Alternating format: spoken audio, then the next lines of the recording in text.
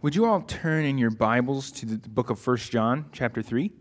1 John, chapter 3, we're going to be reading verses 11 through 24. It's a pretty good chunk, so you have to get your listening ears on. 1 John, chapter 3, verses 11 through 24. And it says this: "This is the message that you have heard from the beginning, that we should love one another. We should not be like Cain, who was of the evil one and murdered his brother. And why did he murder him? Because his own deeds were evil and his brother's righteous. Do not be surprised, brothers, that the world hates you.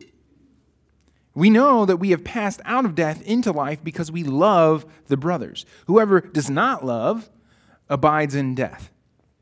Everyone who hates his brother is a murderer, and you know that no murderer has eternal life abiding in him. By this we know love, that he laid down his life for us. And we ought to lay down our lives for the brothers. But if anyone has the world's goods and sees his brother in need, yet closes his heart against him, how does God's love abide in him? Little children, let us not love in word or talk, but in deed and in truth. By this we shall know that we are of the truth and reassure our hearts before him. For whenever our heart condemns us, God is greater than our heart, and he knows everything. Beloved, if our heart does not condemn us, we have confidence before God, and whatever we ask, we receive from him because we keep his commandments and do what pleases him, and this is his commandment, that we believe in the name of his Son, Jesus Christ, and love one another, just as he has commanded us. Whoever keeps his commandments abides in God, and God in him. And by this we know that he abides in us, by his Spirit whom he has given to us." Would you pray with me? Our Holy Father, make your name holy in this time and place and in our hearts this morning. Holy Spirit, give us ears to hear and hearts to believe. And Jesus, speak, Lord, for your servants are listening. Amen. Our series through this book of 1 John has been called Confident Faith, because John, the Apostle John, he wants us to have confidence and assurance of our salvation. But underlying that emphasis is an assumption, isn't there? That he assumes that we will inevitably struggle in this area. That we will at times lack confidence and lack assurance. He knows that this is going to happen to Christians. That's why he addresses it so in depth. So how can he know with such confidence that we are going to lack confidence? Why is he so sure that we will be so insecure in our faith and in our salvation? Because he knows something about who we are and about who God is. He knows how high and holy and pure and gloriously bright the Lord is. And he knows how low and unholy and polluted and dark our sinful souls are. And most of the time, we're okay with our state because we ignore it and we dismiss it and we explain it away. But John knows that true Christianity, it does the unimaginable. It brings us sinners near to that holy God. And when that happens, we can't ignore the mess anymore. We can't make excuses for it. We actually see it. We see ourselves for who we truly are, and we see him for who he truly is. And when we see that scandal of that we are tromping on his white carpeted living room floor with our muddy boots, we can start to feel out of place, like we don't belong. And with our eyes fixed on those footprints, we assume that he's scowling down at us. But we forget the very thing that's making us feel so insecure, that he is different than us. We would be scowling, but he is smiling and welcoming us further in. Because of course we are dirty. We've just been plucked out of a grave. Our walking tracks mud, but we are walking. That's what he sees. And he knows that he will make us fully clean. He just wants us to look at his smiling, welcoming face in faith rather than at our muddy tracks in shame. But the difference there is not just in our minds. I mean, it's really there. The vast variance between our imperfection and his perfection, his holiness and glory. It's the light we see by and live in, but it's also the light by which we see ourselves. And it exposes us so that we can't hide the dirt in the darkness. And the closer we get, the more clearly we can see by the light. And this is why, like in the Bible, this happens all the time when people come into the presence of God and they feel the weight of their sin and fallenness. Like in Isaiah, whenever he's in the presence of God and he cries out, I am a man of unclean lips, and I live among a people of unclean lips. That's his response to being in God's presence. I wrote a short story once from the perspective of Malchus, the servant of the high priest, who went with the others to arrest Jesus the night when he was arrested to be taken to be crucified. And what I really wanted to do in that story was just imaginatively explore this one little scene that I've always found really fascinating. It's when Jesus steps out to meet that crew of people that are coming to arrest him, and he asks who they're looking for, and then he responds that I am he. And then that whole group of people fall down to the ground. So let me read you just a snippet of that story that I wrote from Malchus's perspective. He says, it was not quite volitional, our falling down, but it wasn't exactly against our wills either. It was a supernatural weight upon our souls and bodies emanating from Jesus, as though a curtain was pulled back and something immense was released, something more substantial than light, but like light, in that we could see him and ourselves better by it. We were simultaneously filled with a complex mixture of surprise and fear, respect, confusion, humility. All of this struck us so immediately upon his uttering of those words that I can't imagine another possibility than the whole lot of us drawing back and falling down. Looking back on it now, I remember it best as glory. I understood that evening why the prophet Ezekiel said when speaking of the glory of the Lord, when I saw it, I fell on my face. And that experience, it happens to people throughout the Scripture. But that particular experience also shows us how being in God's presence in such a powerful way can then be dismissed. Because what do? They get up and dust themselves off and they arrest Jesus, don't they? But to be a Christian is to be in such a relationship to God that we are regularly confronted again and again with our bankruptcy before him. For the simple reason that we are with him. That he is with us in all of his majestic perfection. And so we will have to learn how to deal with this inevitable clash. How do we deal with it? Well, for most of us, our first inclinations are not usually right. There's 3 bad responses that I want to point out. First is shame, saying, I just can't forgive myself. I can't forgive myself. And this sounds humble, but it's actually elevating your view over God's view. And the second is works, trying to earn your right to be there, saying, I got to do more, got to do better. Again, this sounds respectful, but it's elevating your ability over God's gift. And third is just ignoring it or suppressing it, settling for cheap grace that's content with a marginal God. And I know there's all 3 in this room today. So I'm trusting the Holy Spirit to apply this message to each of you differently. Because there's those lovers of God who are pure and sincere. Love flows freely from their faith, and yet they feel they never measure up. They maybe feel like fakes or failures. And then there's those who are trying to measure up, doing all they can to earn God's love, working themselves to the bone and heaping more and more burdens on their back, which inevitably fall into the backs of those around them. And then there's those who are living a casual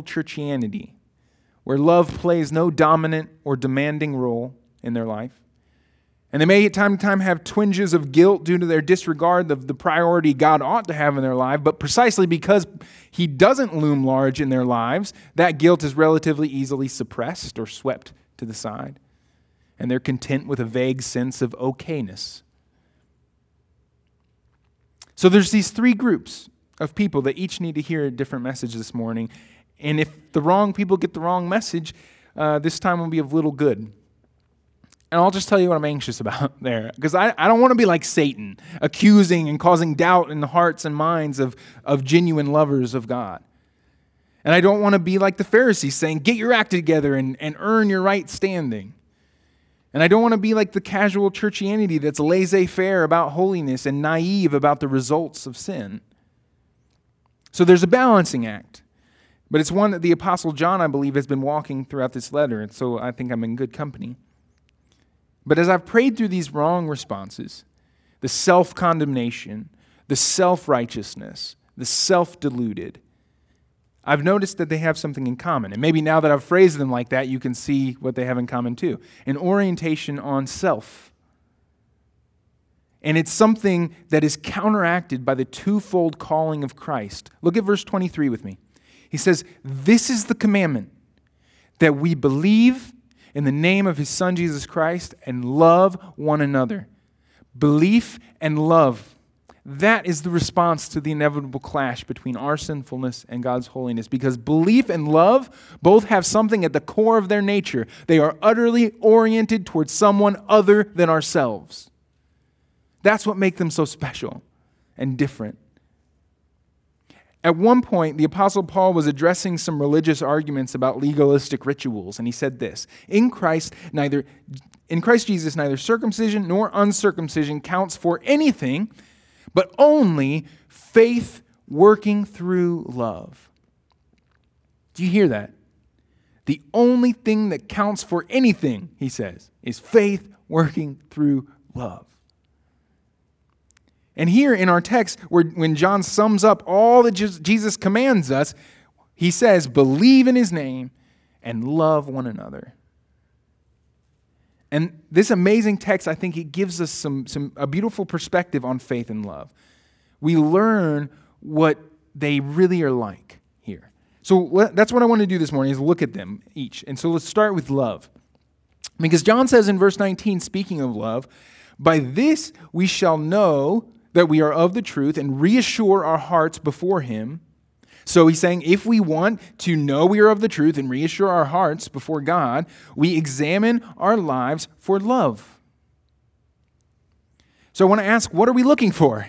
Like, what is love like so I know it when I see it, so I can have this assurance?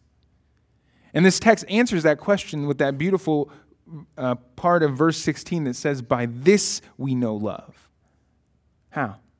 That he, Jesus, laid down his life for us. By this we know love, that he laid down his life for us. Jesus didn't have his life taken from him. He laid it down of his own accord. And he chose to do that for you, for me. And so we see purposeful, intentional action. He laid it down. That's costly. He laid down his life, and it's undeserved. He did this for us. While we were yet sinners, Christ died for us. The Bible says, this is the blueprint of what the Bible describes love is. This purposeful, intentional action for others that is costly and undeserved. That's what love looks like. So there's relationships in your life that are exacting and demanding of your resources and of your energy. Great. You're in a situation to love like Jesus. So your spouse isn't acting in a way that you think deserves your love. You're in a situation to love like Jesus. Because the second half of this verse says we ought to lay down our lives for the brothers. And just to make it clear that he's not necessarily talking about martyrdom, he gives a concrete example of what it means to lay down our lives. It's not just a way of dying, it's a way of living. In verse 17 and 18, he says this, If anyone has the world's goods and sees his brother in need, yet closes his heart against him, how does God's love abide in him? Little children, let us not love in word or talk, but in deed and in truth. When I started reading old, dead Christian authors, there was something interesting that I noticed, is that they used language, even these are English writers, they use the language a lot differently than us. And I had to learn how they spoke, and like learning a different dialect. But sometimes how word usage changes actually gives us insight into how our perspectives and priorities have changed. So one example is the word of charity. So when I read Puritan authors, for example, they're always talking about charity like it's a synonym for love. And of course, it was at the time. It was the Christian sense of love. But now, in our common parlance, the word charity simply means what? It means giving to the needy, giving to the poor. Why is that? Because giving to those in need was such an integral and essential and obvious aspect of true Christian love. And as our ideas of love migrated away from the generous, compassionate elements, we isolated it to the word charity so that we could free the word love to embody our ideas of romance and affection and personal preference. And we've created an unnatural division that didn't always exist. And this text calls us to correct it and reunite charity and love once again. And if you have the world's goods and see a brother in need, yet close your heart against him, how does God's love abide in you? See how he's uniting the ideas of charity and love here? When God's love abides in you, it opens your heart towards those in need. Rather than, he says, not closing it against them. Open your heart to those in need is what God's love does in us. And here's an interesting thing about the Greek and New Testament. Sometimes when it talks about our heart, it uses the word cardia. I would say most of the time. That sounds familiar, right? Cardiology, right? But sometimes what we see translated as heart is actually the word splagnon, which is a much more fun word, and it actually means intestines or bowels. And doesn't that word just sound like it means guts? Splagnon. And so when he's saying that, and that's the word we see here. So when he's saying literally open your bowels towards people, that's the literal meaning, but the figurative meaning is compassion and affection. It's more of the idea of of feeling deeply for people, that we care for them deeply in the depths of our body and our soul. And I'm teaching this men's course during the 9 o'clock hour for the next several weeks on manliness. And one of the key, so the first couple sessions, what I'm doing is I'm identifying the way that Jesus balanced typical manly virtues with other virtues to create a new kind of manliness, a manliness from above. And one of the key balanced virtues I'll talk about is compassionate courage. Because men ought to be courageous. I feel like that's intuitive, that's true, and it's right. At one point, the Apostle Paul even uses the phrase, act like men, as a synonym for courage, be courageous. But then he follows that up by directly saying that in the very next verse, let all that you do be done in love. This is because Jesus was courageous in his compassion. When our courage is not marked by Christ, it can become boisterous and brash rather than compassionate and caring. But Jesus was the most courageous man as well as the most compassionate man to ever live. And the theologian B.B. Warfield noted that it's actually really surprising that Jesus is so often described in the Gospels as being compassionate because that word was so rare at that point in time in history. It's almost like they needed a new word for how Jesus felt and acted toward people. He really did feel deeply. It wasn't merely a cold act of will when he served people. He had affection and sympathy for them. And we too are called to feel with people like we are opening ourselves up to them. And I think that the fact that Jesus' courage was balanced with compassion is important for how we relate to persecution. In verse 13 of our text, John says, don't be surprised that the world hates you. And he hints at the reason why we'll be hated. Because he tells us not to be like Cain, who murdered his brother because his own deeds were evil and his brother's righteous. So what he's saying is, don't be like Cain, and don't be surprised when you're treated like Abel. Cain was jealous because Abel's righteousness made him look bad. So if we're to be hated like that, we should only be hated because our deeds of love and righteousness make the world envious. It should not be because we are bold in our rhetoric and unkindly condemning and judgmental. It should be because we are courageously compassionate. And sometimes the Bible tells us that the world will glorify God because of our good deeds. And other times it says that they'll hate us and mock us. In fact, I was just reading about how this is really interesting, the oldest existing depiction of Jesus on the cross that we have today is actually graffiti that someone made to mock a Christian man named Alexamenos in the year 200. It has a man, the picture is a man looking up at Jesus who's being crucified, and it says, Alexamenos worships his God. And Jesus has the head of a donkey. It's mocking him for worshiping the foolish God who would die on a cross. The earliest surviving depiction of our crucified Savior was intended to mock him and one of his followers. This is not new. This is why we need courage with our compassion.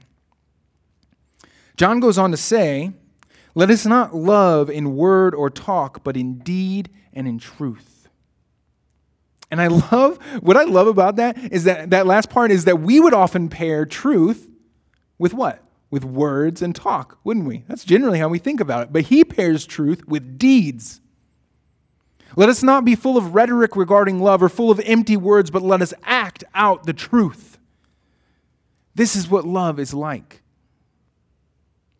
The next question I have about love, though, is where does it come from? Because John teaches that obedience of love is like offering to God what is his already. It's like when in grade school, whenever the school would host this little pop-up shop around Christmas time with little like cutesy trinkets and things so that kids could buy presents for their family. And I'd go home and I'd ask mom and say, dad, and say, can I have some money so I can buy you a present? And they'd be like, sure. And they'd be all happy about me buying them a present with the money that they gave me. And that's what he teaches, is that we live and love out of the resources God's Spirit provides. Love is not merely something we muster up on our own. It's something that springs forth from us when we are filled by the life of God. You check the life of a tree by whether or not it sprouts leaves. You check the life of a believer by whether or not they sprout love. Verse 7, we know that we have passed out of death into life because we love the brothers. Verse 15, you know that no murderer has eternal life abiding in him. Verse 17, if we close our hearts, how does God's love abide in us? You see, he's saying that if God's love is in you, it naturally produces the fruit of love. This is why when we love as he loved, it reassures our hearts before him. But of course, if we examine our lives and we find that love lacking, well, then we may not gain the assurance we hoped for. So then we find ourselves at that point that I opened the sermon with. How do you respond at that moment? Do you hang your head and retreat in shame? Do you anxiously redouble your efforts? Do you say, well, it's not really that big of a deal if I'm living in alignment with God's will for my life? All of those are fatally flawed responses. Well, we are called to remember that love is the outworking of faith. Faith working through love. And faith is believing in the name of Jesus Christ. And so what is John's word to us in this text when our hearts condemn us? I love this verse. Look at verse 20. Whenever our hearts condemn us, God is greater than our heart. And He knows everything. Whenever your heart condemns you, God is greater than your heart, and He knows everything. What John is doing in this text is reorienting us off of ourselves and toward God, which is the only way to truly live. C.S. Lewis, in his wonderful classic, Mere Christianity, which I recommend highly, he wrote this. He says, though Christianity seems at first to be all about morality, all about duties and rules, guilt and virtue, yet it leads you on out of all of that into something beyond. One has a glimpse of a country where they do not talk of those things, except perhaps as a joke. Everyone there is filled full with what we should call goodness, as a mirror is filled with light. But they do not call it goodness. They don't call it anything. They're not thinking of it. They're too busy looking at the source from which it comes. I love that so much. The fruit comes when we're looking at the source from which it comes. The passage Pastor Tim preached on last week, John says that amazing statement, when He appears, we shall be like Him. Why? Why will we be like Him? Because we will see Him as He is. How do we ultimately become like Him? By beholding His glory. And as I've meditated on that verse, I've thought, well, if that's true about our ultimate transformation, wouldn't it be true about our progressive transformation now? Indeed it is. We grow and produce fruit by beholding Him with the eyes of our hearts. Now as in a mirror dimly, Paul says, but then face to face. This is what faith really is. A relentless focus on Christ to the point of forgetting ourselves. Like when Psalm 16 says, I have set the Lord always before me. A complete orientation of our hearts and our minds and our lives toward Christ Jesus. When your heart condemns you, God is greater than your heart. In other words, don't follow the worldly wisdom that's really foolishness that says just follow your heart. Just follow your heart. Don't follow your heart. Lead your heart toward Christ Jesus. Jesus says, Jesus didn't say, don't let your heart be troubled, just follow your heart. No, He says, don't let your heart be troubled, believe in God, believe also in me. Our hearts are meant to be led and directed rather than followed. Proverbs says that this is a mark of wisdom when it says, be wise and direct your heart in the way. Instead of being fixated on what our heart says, let's be fixated on what God says. And He says this, there is therefore now no condemnation for those who are in Christ Jesus. No condemnation in Christ. That's the beginning of Romans 8. And a few verses later in that chapter, he says, those who live according to the flesh set their minds on the things of the flesh, but those who live according to the Spirit set their minds on the things of the Spirit. For to set the mind on the flesh is death, but to set the mind on the Spirit is life and peace. So my question for you is, what is your mind set on? God knows human beings are mirrors. We reflect what we're aimed at. The most notable aspect of this reflection is how we relate to other people. Those who are aimed at their appetites treat people as objects or interruptions. Those who are aimed at their ambitions treat people as partners or pawns. Those who are aimed at approval relate to people paradoxically as masters and servants. But those who are aimed at the Almighty relate to people as His images and as dearly beloved loved ones. Each of those errors that I mentioned earlier, they're aimed at self, right? If we languish in shame, we're not trusting in the sufficiency of Christ to really pay for our sins. If we try to earn our standing by our moral effort, we're not trusting in the grace of God as a truly free gift.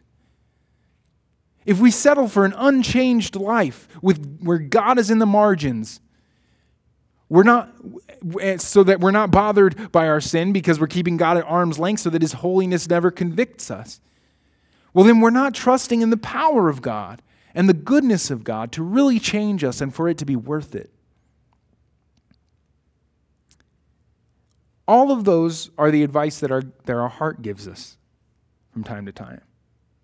But the Bible tells us our hearts are diseased.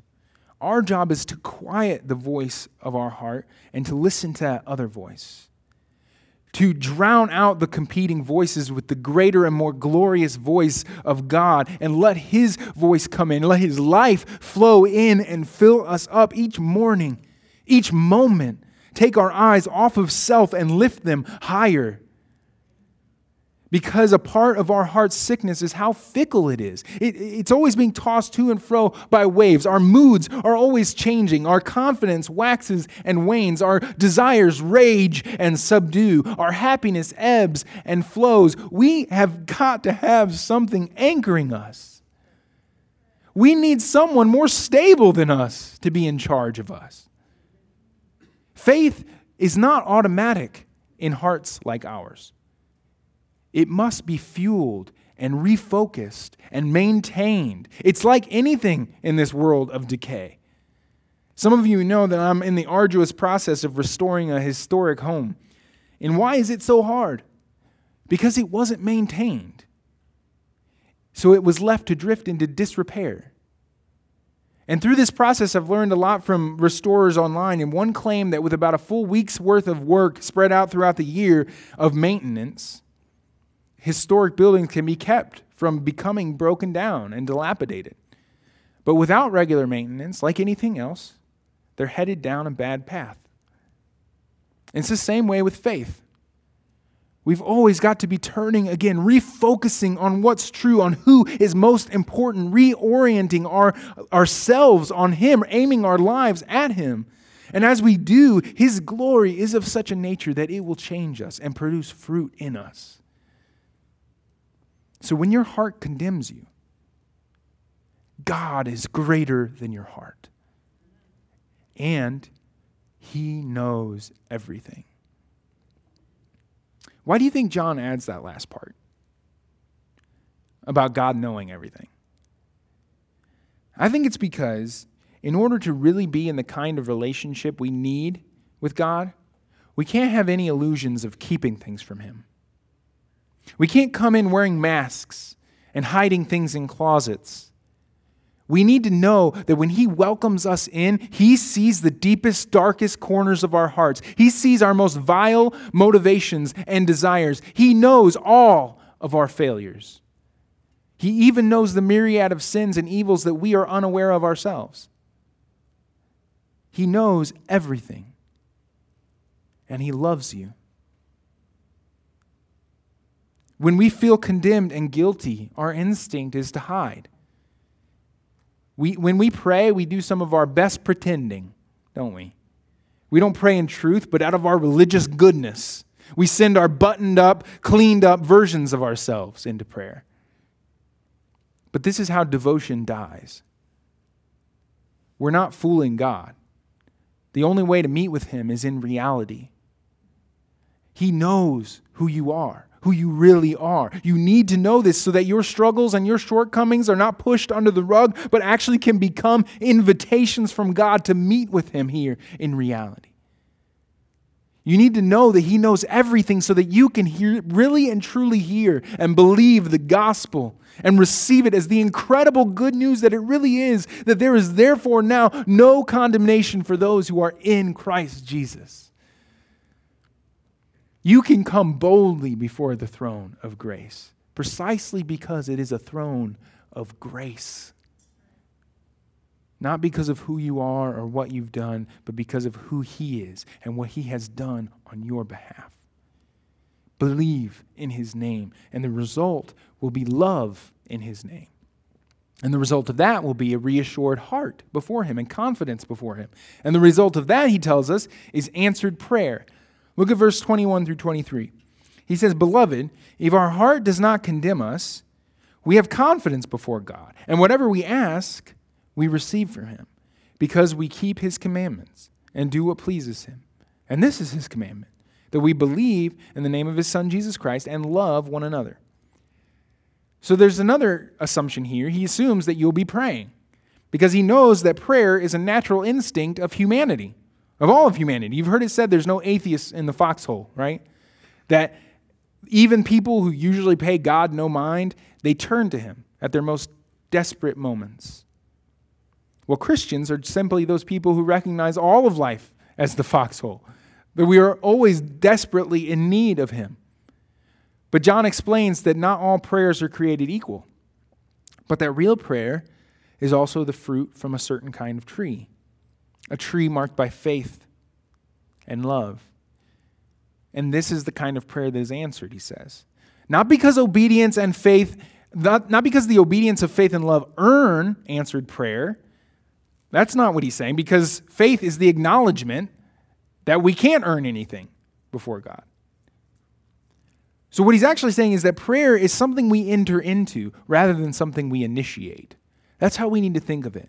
Like if you think about it as a dinner that God is inviting you to, he's a generous king inviting you to lavish his goodwill on you. Well, faith is the front door. Coming in through the door is not earning the feast. It's simply entering it. And love is his agenda for the evening. And within his agenda for the evening, he is willing to spare no expense. But if you come in with another agenda, he's happy to have you, but you'll understand if he won't necessarily be bending over backwards for your every demanding whim. In fact, while you're there, he'll be trying to convince you to join him and his guests on his agenda for the evening because it's better than yours, and he will meet every need. So as we're aligned with the entry and the agenda, we experience the extravagant goodness of God. So we see what I'll call the side effects of in this text, the side effects of faith working through love. Might not be a good word, but what happens because of it, we see assurance. Second is some people will hate us. Third is answered prayer. And fourth, and I think this is the greatest of all, this is found in verse 22. He says we do what pleases him. The pleasure of God in the life of faith and love is the greatest of joys for us who love him. This incredible truth that beyond all hope and almost beyond belief, that we please him whom we were created to please. Our faith, rightly understood, though, it removes any illusion that this is because we are so great in ourselves, so that without a hint of self-righteousness, we can innocently rejoice in who God has made us to be. And this is the incredible antidote that heals our shame while destroying our pride. Because we can read that text that I read in Galatians 5 where he says the only thing that matters in Christ Jesus is faith working through love, and we could think of that merely as a rebuke against legalistic rituals, which it is, but embedded in there is the astounding fact that in Christ Jesus, our faith working through love really matters. It matters to him. It pleases him. We have the incredible promise that is only possible by the work of Christ that we rugged and ragged sinners can stand before God and hear him say with a smile more joyful than we've ever known, "Well done, my good and faithful servant." Let us lean in to this God. Don't run and hide in shame. Don't count on your own goodness and your own works. Don't be complacent and settle for less than him. Live in deep, dependent faith in Christ alone. And love as he loved you with courageous compassion. Let's pray. Our Father, our hearts do often condemn us. But we know that you are greater than our hearts. and you know everything. Strengthen our faith. Direct our eyes, the eyes of our hearts, toward you and you alone. Grant us the precious fruit of your Spirit, which is love. Love for our brothers that is both deep affection and sympathy, as well as committed and costly action on their behalf. We thank you for your Son and your Spirit, and the union we share because of your own great love for us. Reassure our hearts before you that we may not look at ourselves and feel out of place in your presence, but see your face welcoming us and drawing us in. We pray in Jesus' name. Amen.